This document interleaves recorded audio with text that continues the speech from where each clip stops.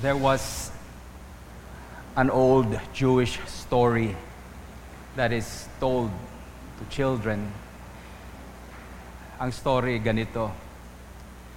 When God was thinking about sending Moses back to Egypt to help his people, sinubukan muna siya ng Diyos.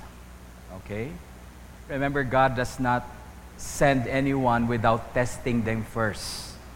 Eh nung sinabi natin, go forth, may pagsubok po yan. Okay? And so before God could send Moses back to Egypt to help his people, sinubukan muna ni Lord si Moses. And so one day, Moses was tending his flock, watching over the sheep. Pag uwi ni Moses, he found out na kulang yung sheep niya.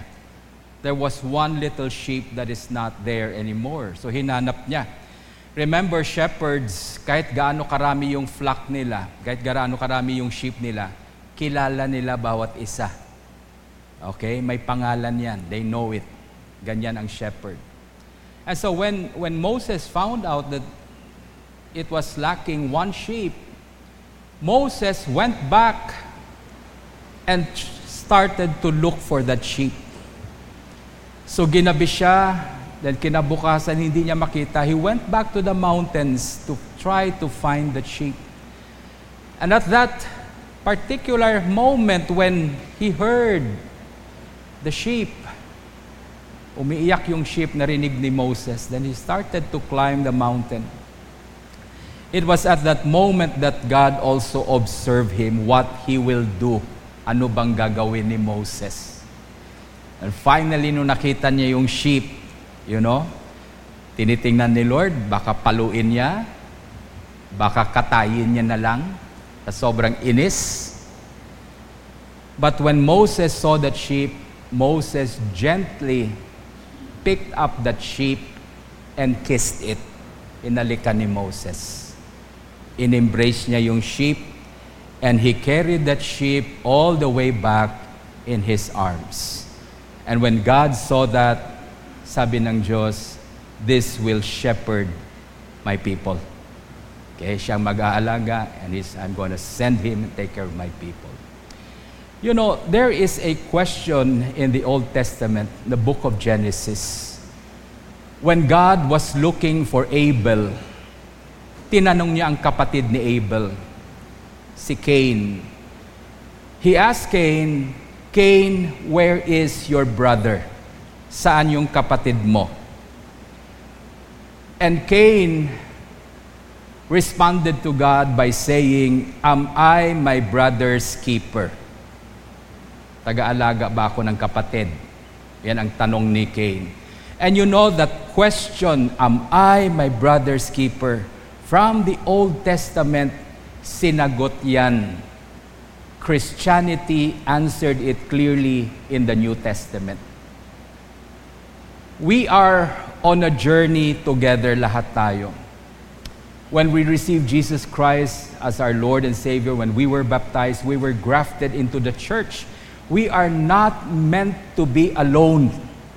You cannot live out the Christian life alone. We have to be in community always. Amen? Hindi pwedeng individualistic ang Christianity mo. That is the spirit of the world. The spirit of the world is that, it's me. At wala akong pakialam sa mundo. It's just me. And some Christians have already adopted that mentality. Wala akong pakialam sa ibang tao as long as buhay ako. It's just me. And some Christians have that mentality also. It's just me and God. Okay? I don't need the church. I don't need other Christian. It's just me and God. That spirit, we bring that inside the church. And that's how we live our Christianity. Mamimili tayo. Saan ba tayo? Saan ako pupunta? Saang church? We think that we can choose any fellowship, any church we would like. But you see, when we were baptized, we were grafted into the body of Christ, and God placed every part of the body in its place. There is no room for individualism. Why? Because that kind of spirit breeds arrogance. Nagiging mayabang tayo. Nagkakaroon tayo ng independent spirit. And when you have that kind of spirit, you do not need God at all. We are in a journey together. It's not coincidence that we come to this fellowship, to this church.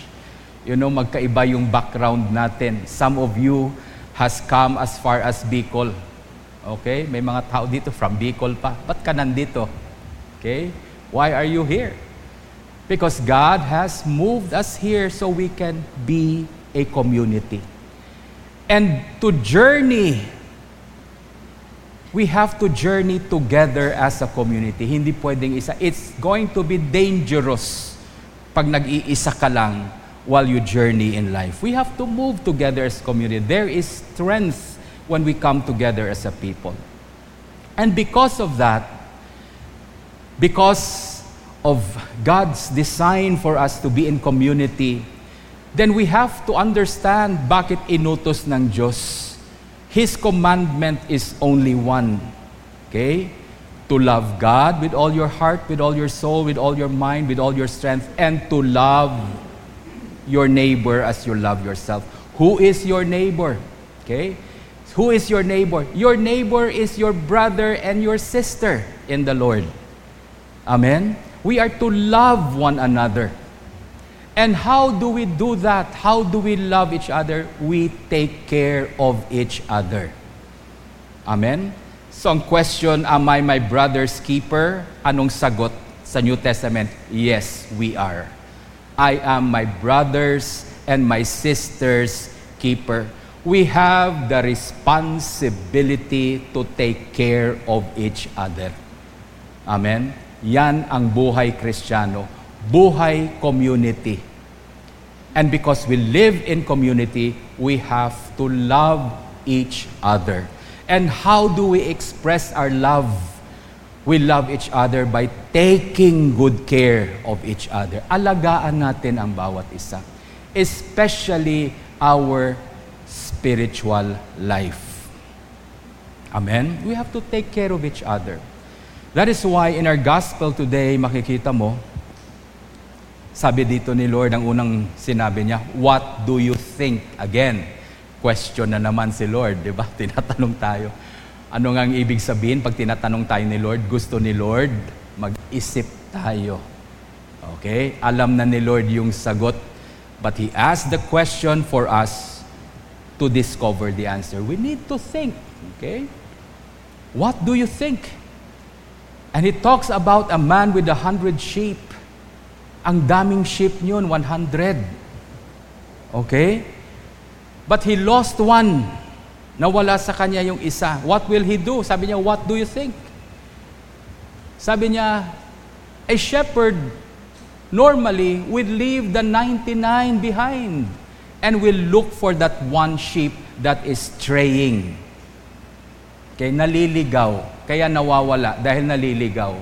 Hahanapin talaga ng shepherd yun. Okay? And when he finds that sheep, he will rejoice over that sheep more than he would rejoice over the 99 who is not straying. There is excitement.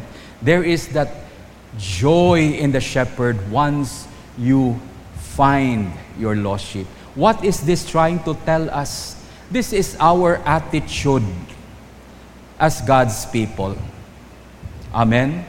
When we see someone in our community straying or moving away from the path where God wants us to go, we need to have the heart to look after that sheep, to find that sheep, to bring that sheep back into safety. Amen? Naintindihan ba natin? Huwag tayo magkaroon ng attitude na bahala siya sa buhay niya. Desisyon niya yan. Matanda na yan. Okay? We must at least try, okay, to find that brother or sister who is erring in his way, Akalain mo nagjo-journey tayo, alam natin yung daan, dito tayo dadaan lahat. Merong isa dyan, lumilihis na. Nakikita mong lumilihis. Mahuhulog na lang sa bangin yan. Tapos sabihin mong, bahala siya, may mata naman yan, marunong naman yan. Hindi. Christ is trying to say to us here in the gospel today, we should at least try to bring that sheep back into the fold. Am I my brother's keeper? Yes, I am. We are a brother's keeper. Okay?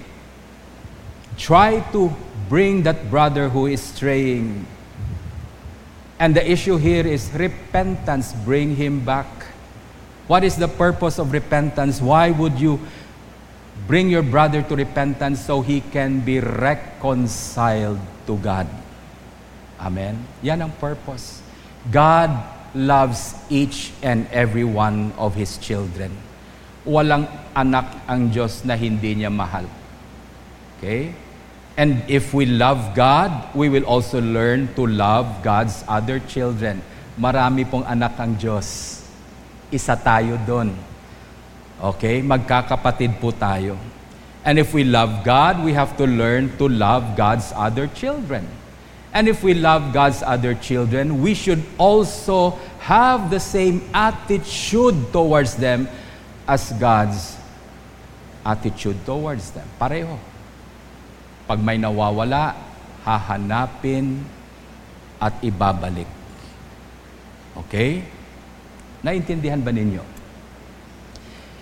And so, this is what the gospel is saying to us. Now, also the gospel teaches us how we can do that as a community. Okay? Si Lord din na nagturo how we are going to reach out and seek out brothers and sisters who are straying from the community, and how we can bring them back into repentance and finally into reconciliation. Now, the first question is, kailangan ba talaga, Father? You know, if your brother sins, if your brother is straying, kailangan ba talaga manghimasok? Yan ang tanong dyan eh. Okay? Pag hindi ko kilala yung tao, hindi ako nanghihimasok. Nahihiya ako. Okay? But if this someone that is straying is someone I know, someone I love, hindi na ako nag-aalanganin, no? Manghimasok. Okay? To mahimasok means to intervene. Okay? To reach out, to seek out, to warn. Alam mo sa first reading natin, sinabi talaga ni Ezekiel dito, the importance. One of our calling as a church is prophetic. Okay? When you are baptized as a Christian, you know, there are three things you need to understand. When you are baptized to become a king, a prophet, and a priest. Okay?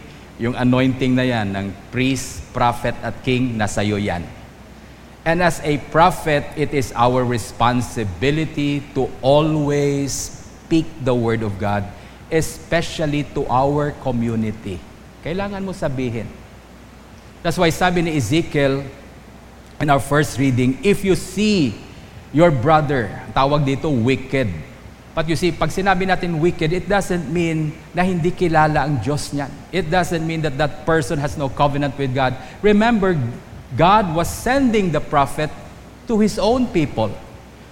Sabi niya, say to the wicked, these are people who are straying away from the commands of God. And it has become so dangerous for them.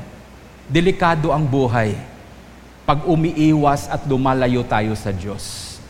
Minsan iniisip natin pag lumalayo tayo sa Diyos, nagagalit ang Diyos. Hindi po. Pag lumalayo tayo sa Diyos, naaawa ang Diyos sa atin. Kasi alam niya, God knows the danger that lurks around you when you stray away from Him. That's why He would try to seek you out. He would send a prophet. And this is what Ezekiel said, warn that wicked person. Tell that wicked person, that erring brother, tell that person to go back, to repent, to return to God. Sabi niya, pag nakita mo yung kapatid mo na nagkakamali and sinning against God, and you did not warn him, wala ka lamang sinabi, hinayaan mo lang siya, sabi niya, he's going to die in his sin. But when he die in his sin, his blood will be in your hands. In other words, damay ka. Akalain mo, nagpapakabait ka buong buhay mo, that you will not sin against God. Talaga nagpapakabait ka. Ang ganda ng buhay mo. Tapos yung isang kapatid mo, gumagawa ng kasalanan, hindi mo lang sinabihan, pati ikaw sasama sa kanya sa impyerno. Sayang naman. Okay? That's why it is important that we have to tell this brother. Amen? Because if he die in his sin, his blood will be in your hands. So you've got to warn him. Yun ang sinasabi ng Diyos kay Ezekiel. You warn him. But if he does not listen to you, if he does not listen to you in spite of your warnings, then he dies. But his blood will not be on you. Amen? Hindi ka damay doon. See, that's the reason why as God's people with a prophetic gift, we need to reach out. Go to our brother. You have the word that could bring him back. You must at least try to bring him back. Subukan mo lang, kausapin mo. Sabi niya, if that person listens, then solve na yung problema mo. But if that person does not listen to you and he dies because of his sin, at least, nagawa mo na yung role mo.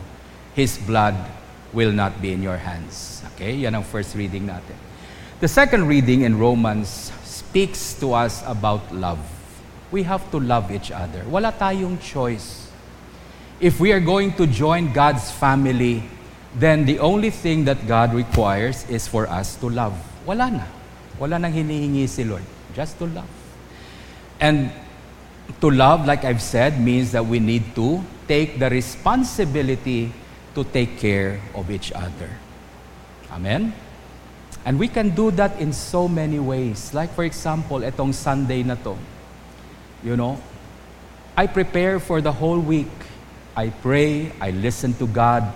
So I have something to share with you this Sunday. Something that you would have in your life. Something na pwede niyong panghawakan. Something that will nourish your soul. You understand? That's my responsibility. That's how I love you. By taking good care of you. See to it that what I feed you, hindi ako namumulot kung ano-ano lang sa Facebook para ipakain sa inyo. Gusto nyo, candy na lang pakain ko sa inyo habang buhay. You know? Cannot be. I have to feed you. It's my responsibility as your brother to take care of you. And so I have to take care of your spiritual nutrition. Okay, see to it that what I feed you every Sunday is something that comes fresh from God's mouth. Amen? That's how we take care of each other. Now, here, we go to our gospel today. How do you bring a brother back to reconcile with God? Remember, you cannot separate the church from Christ. Hindi mo pwedeng sabihin, mahal ko lang si Jesus, pero yung simbahan hindi ko mahal. That cannot be. The head is Christ, the church is His body. Hindi mo makikita talaga yan na putol ang ulo sa katawan. Amen? Para yung simbahan buhay, the head should always be attached to the body. Christ is always one with His people. Amen? Can you tell the person beside you, gisingin mo, sabihin mo, Christ is one with you. Oh, praise God, di nagising, ano? Okay, yan lang naman yan. Okay, nagising. So Christ and the body, His church is one. If you're going to love God, you have to love one another. Okay, yan ang sinasabi ng Diyos sa atin. And hindi mo rin maiwasan na lahat tayo sa katawan ni Kristo ay makasalanan. Amen? We are all sinners, and sometimes we step on each other's toe, we elbow each other. Minsan hindi natin alam yung mga salita natin, nakakasakit ng kalooban ng ibang tao. Sometimes we think okay lang tayo, but we become offensive to other people. A church that is active and living will always have conflicts. Do you understand? Meron talaga yan. Kaya yung cellphone ko, pag nagre-ring yung cellphone ko, kinakabahan ako. Hindi yan kagaya ng cellphone ni Brother Joseph. Pag nag-ring yan, may perang papasok sa kanya. Okay? Sa akin, pag nag-ring yung cellphone ko, may problemang papasok sa akin. Okay? Pag sinagot ko yung cellphone ko, ito yung tono niyan. Father, alam ko na, problema na naman.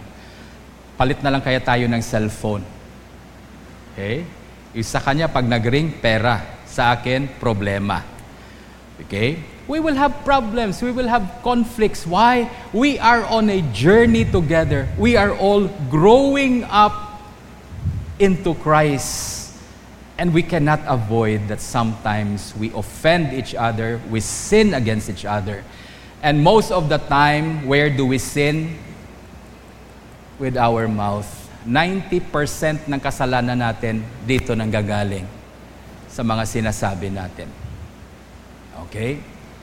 And one of the most deadly sin in a community and can destroy a community is gossip. Marites. Isa sa mga bagay yan na sumisira ng simbahan. Pag hindi natin na-control yan, hindi naayos yan, lahat tayo maging marites. Okay? Dagdagan pa ng mga marisol. Okay? Hindi tatagal yung community natin, masisira yung community natin. That's why Jesus already prepared in advance how we are going to conduct ourselves in a community, how we are going to walk together as a community na hindi tayo masira. In spite of our sinfulness, Jesus already provided the way. Etong sinabi niya, if your brother sinned or sins against you, what is the first thing you do? Isumbong mo sa lahat, magmarites ka. Okay? That's not what Jesus said. Okay? If your brother sins against you, what will you do? You go to your brother personally. Approach your brother. Why? Are you your brother's keeper? Yes. Nakita mo nang mali ang ginawa. At sa'yo pa ginawa. Now you go to your brother and talk to your brother. Sabi dito, kausapin mo siya. Take note, hindi sinabi dito, go find someone that you can talk to. No, you don't talk to anyone else. You talk to your brother first. Kayong dalawa lang, face to face. Huwag mag-text. Lalaki ang away nyo pag nasa chat kayo. Okay? Face to face, mag-usap. Tingnan mo yung mukha niya, tingnan mo yung mata niya, tingnan mo yung reaction niya. You know, you talk to your brother. When you go there, don't accuse your brother. The purpose of going to your brother is what? To take care of him, to love him. That's why you're not there to accuse him, but to bring him back. Amen? Yan ang purpose mo, para maibalik mo siya. That's why when you start accusing your brother, ay wala, sira ka agad yan. Just to bring him back, you know? Huwag mong puntahan doon, sabihin mo, ikaw talaga, napakasama mong tao. Ay, wala, gulo na kaagad yan. You go there, sabi mo, bad, may kailangan ako. I need to talk to you. Okay? And this is what I feel about the things you are doing. Itong nararamdaman ko. And you talk to that brother. Okay? So the first thing is you go to your brother. That's how you reconcile your brother. Ginagawa ba natin yan? Too often times, nahihiya tayo. Baka magalit. So, hindi na lang. So, anong ginagawa natin? Tatahimik lang tayo. Pag may nag-umpisang nagkwento dyan, dadagdag ka sa kwento. Ako rin eh. Oh. Kasi yung sama ng loob mo nandyan sa puso mo. Hindi mo na ilalabas. You have to bring it out. Okay? And the way to do that is to talk to your brother and begin to see your brother. Reconcile with your brother. Yan ang sinabi ni Lord. Hindi ako nagsabi niyan. You go. Okay? Etong sabi niya, if your brother listens to you, if your brother hears you, wow! Then solve na ang problema kaagad. Okay? You move on. Continue in your journey as brothers and sisters. You have done your part by loving and taking care of your brother. If he listens to you, in other words, he repents, he returns back and reconciles with you and with God, and you have won your brother. But, ang problema ito, what if he does not listen?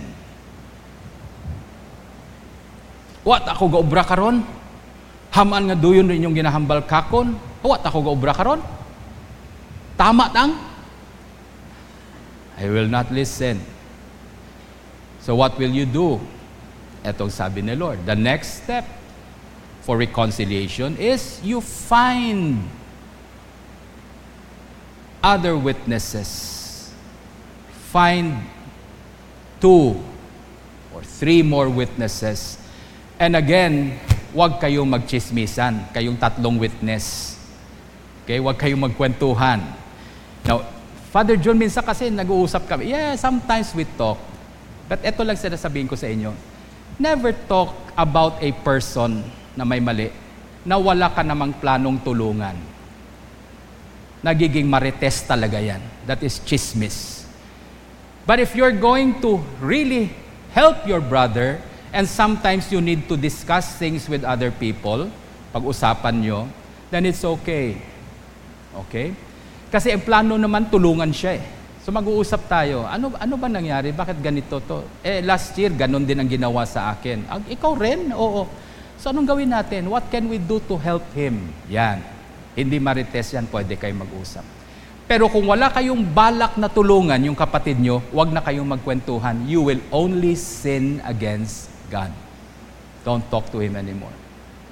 Don't talk about him behind his back. So sabi niya, if your brother does not listen, you take another 2 or 3 witness. You go to your brother. Effort talaga to. Amen?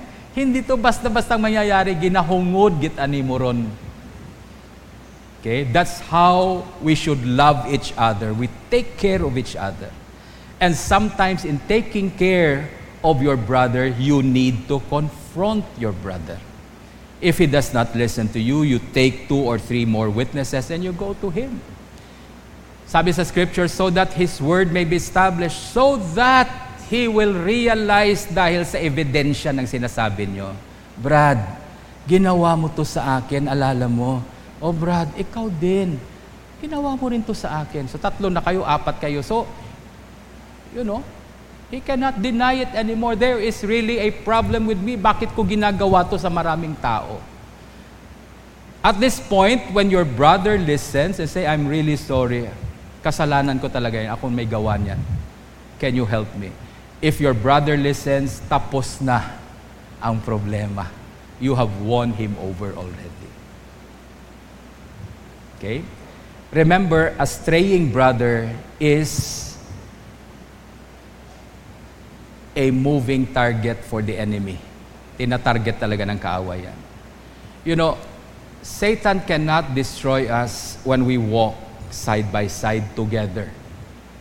That's why how does the enemy destroy us? He divides us first. He preys on the weak ones, tinatanggal mo na yan. Pag nag-solo ka na, that's where the enemy strikes you. But as God's people, we will not let the enemy strike our brother, right? Hindi natin hayaan, tirahin ang kaawayan. So we have to be there for that brother. He may not like it Hindi niya nagustuhan yan, but you just have to be there. Now, if he does not listen to you and to the other witnesses that you have brought, sabi niya sa scripture, then Jesus said, now you take the matter to the church. Bring the matter to the church. Now, hindi ibig sabihin dito, i-announce mo publicly. O sa simbahan, si ganito, itong ginawa. Hindi gayan. When it says here, bring the matter to the church, you talk to the leaders of the church. Okay, the bishops. You talk to the bishops and the priests, mga leaders ng simbahan, you bring the matter to them.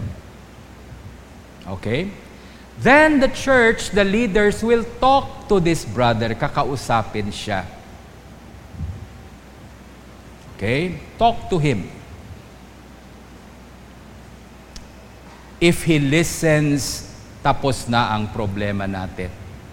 Then he repents of his sin, then he is reconciled to the community and to one another. He's reconciled to God. But again, if he does not listen, even to the leaders of the church, hindi na siya nakikinig, what will happen? What will happen? Then this is the time where the leaders exercise authority. This is the time when the leaders, sabi ni Jesus, then if he does not listen to you, treat him like a pagan or a tax collector. In other words, have nothing to do with him anymore pag hindi makinig.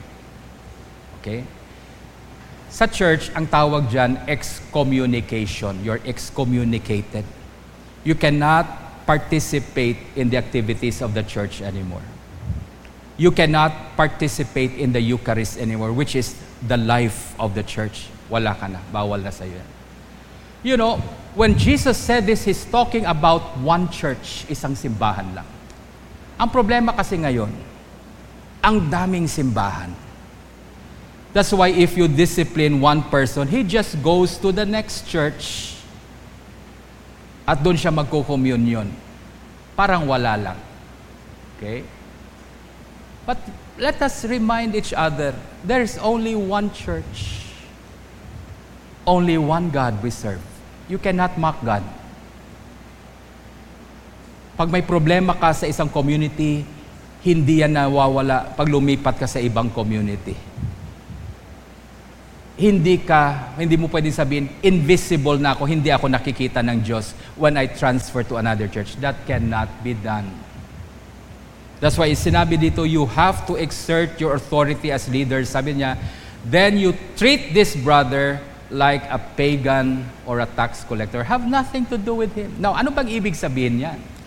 Paparusahan ka ba ng simbahan? Is the church trying to condemn and punish you? No! The purpose of excommunication, the purpose of casting you out from the fellowship of the church, para magising ka na. You would wake up, eto na ako ngayon, solo na. Wala nang nag-aalaga sa aking mga kapatid. Wala nang naghahanap sa akin. Makapag-isip ka ng maigi. Just like the prodigal son. Dumaan muna sa hirap. Dumaan muna sa paghihiwalay sa kanyang magulang bago niya naisip. That's the purpose of excommunication. It's not a punishment. It's not a condemnation. It is an act of love when you just let go of your brother. Sige, pagbigyan kita, gawin mo ang gusto mo. When that happens, the church is now letting go of you so you may begin to think properly. Okay? Then sinabi dito ni Lord, sinugtong ito. And this is something we need to understand. Sabi niya, if he does not listen even to the church, he does not listen even to the bishop or the leaders of the church, if he does not listen, if he refuses to hear them, okay, you treat him like a heathen and a tax collector. Then verse 18, sinabi ni Lord, as surely I say to you, whatever you bind on earth will be bound in heaven, and whatever you loose on earth will be loosed in heaven. Wow, dinugtong kaagad ni Lord. You know, what is he trying to say? The leaders of the church as successors of the apostles, they have been given the authority, the power to forgive or to retain the sin of a person. Yan ang delikado. Whatever you bind on earth is bound in heaven.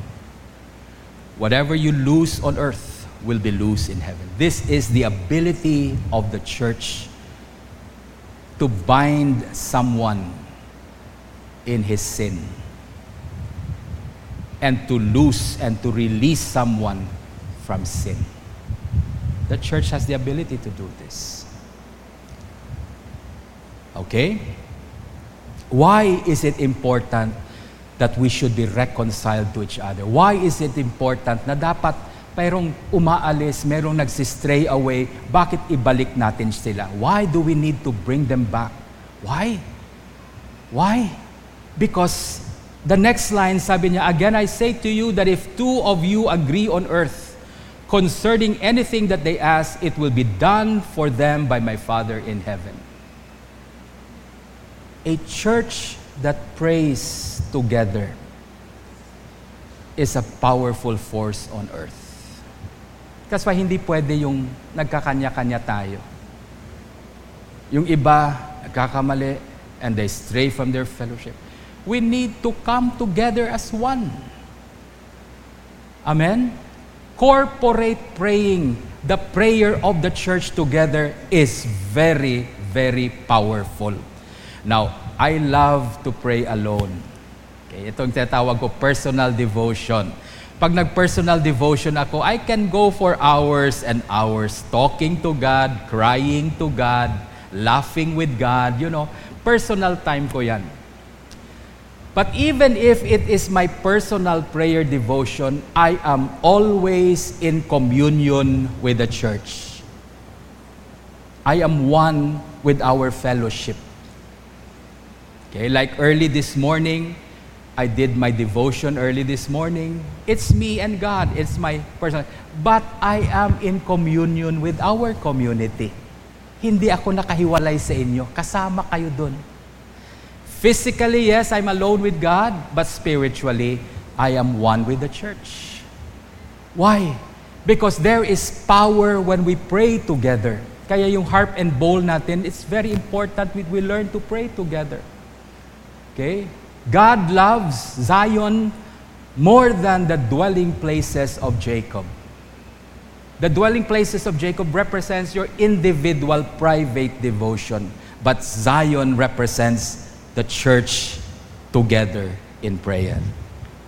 There is power when we come together in prayer. Ito sinasabi niya, if two of you agree on earth concerning anything that they ask, it will be done for them by my Father in heaven. Wow!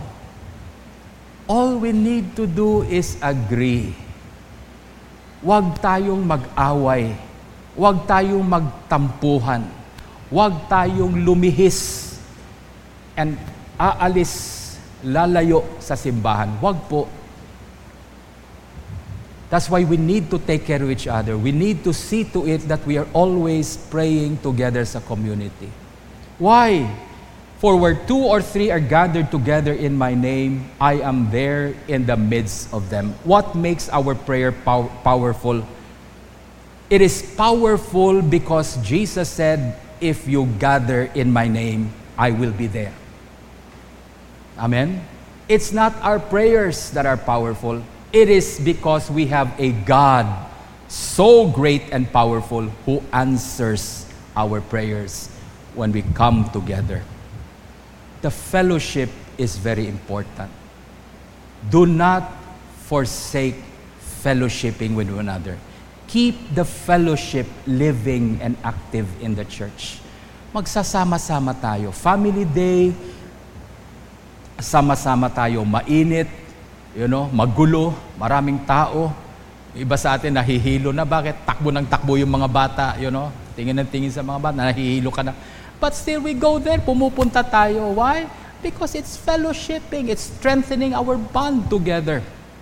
Amen? Amen? Pag may prayers tayo, sabay-sabay din tayo pumupunta.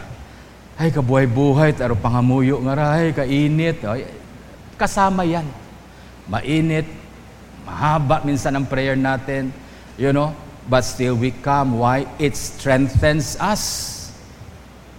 That's why when we go back into our homes, umuwi na tayo sa bahay natin, pumunta na tayo sa mga negosyo, sa office natin, pag humaharap ka ng problema, napakalakas mo talaga when you are in fellowship and in communion with the church. It strengthens you. It gives you the strength. Amen? When I had an accident, nung aksidente ako, akala ko yung araw na yon matatapos na yung buhay ko dahil hindi humihilom, hindi nagko-close yung wound ko dahil sa taas ng sugar ko. So bleeding ako ng bleeding kahit na nakatahi na siya.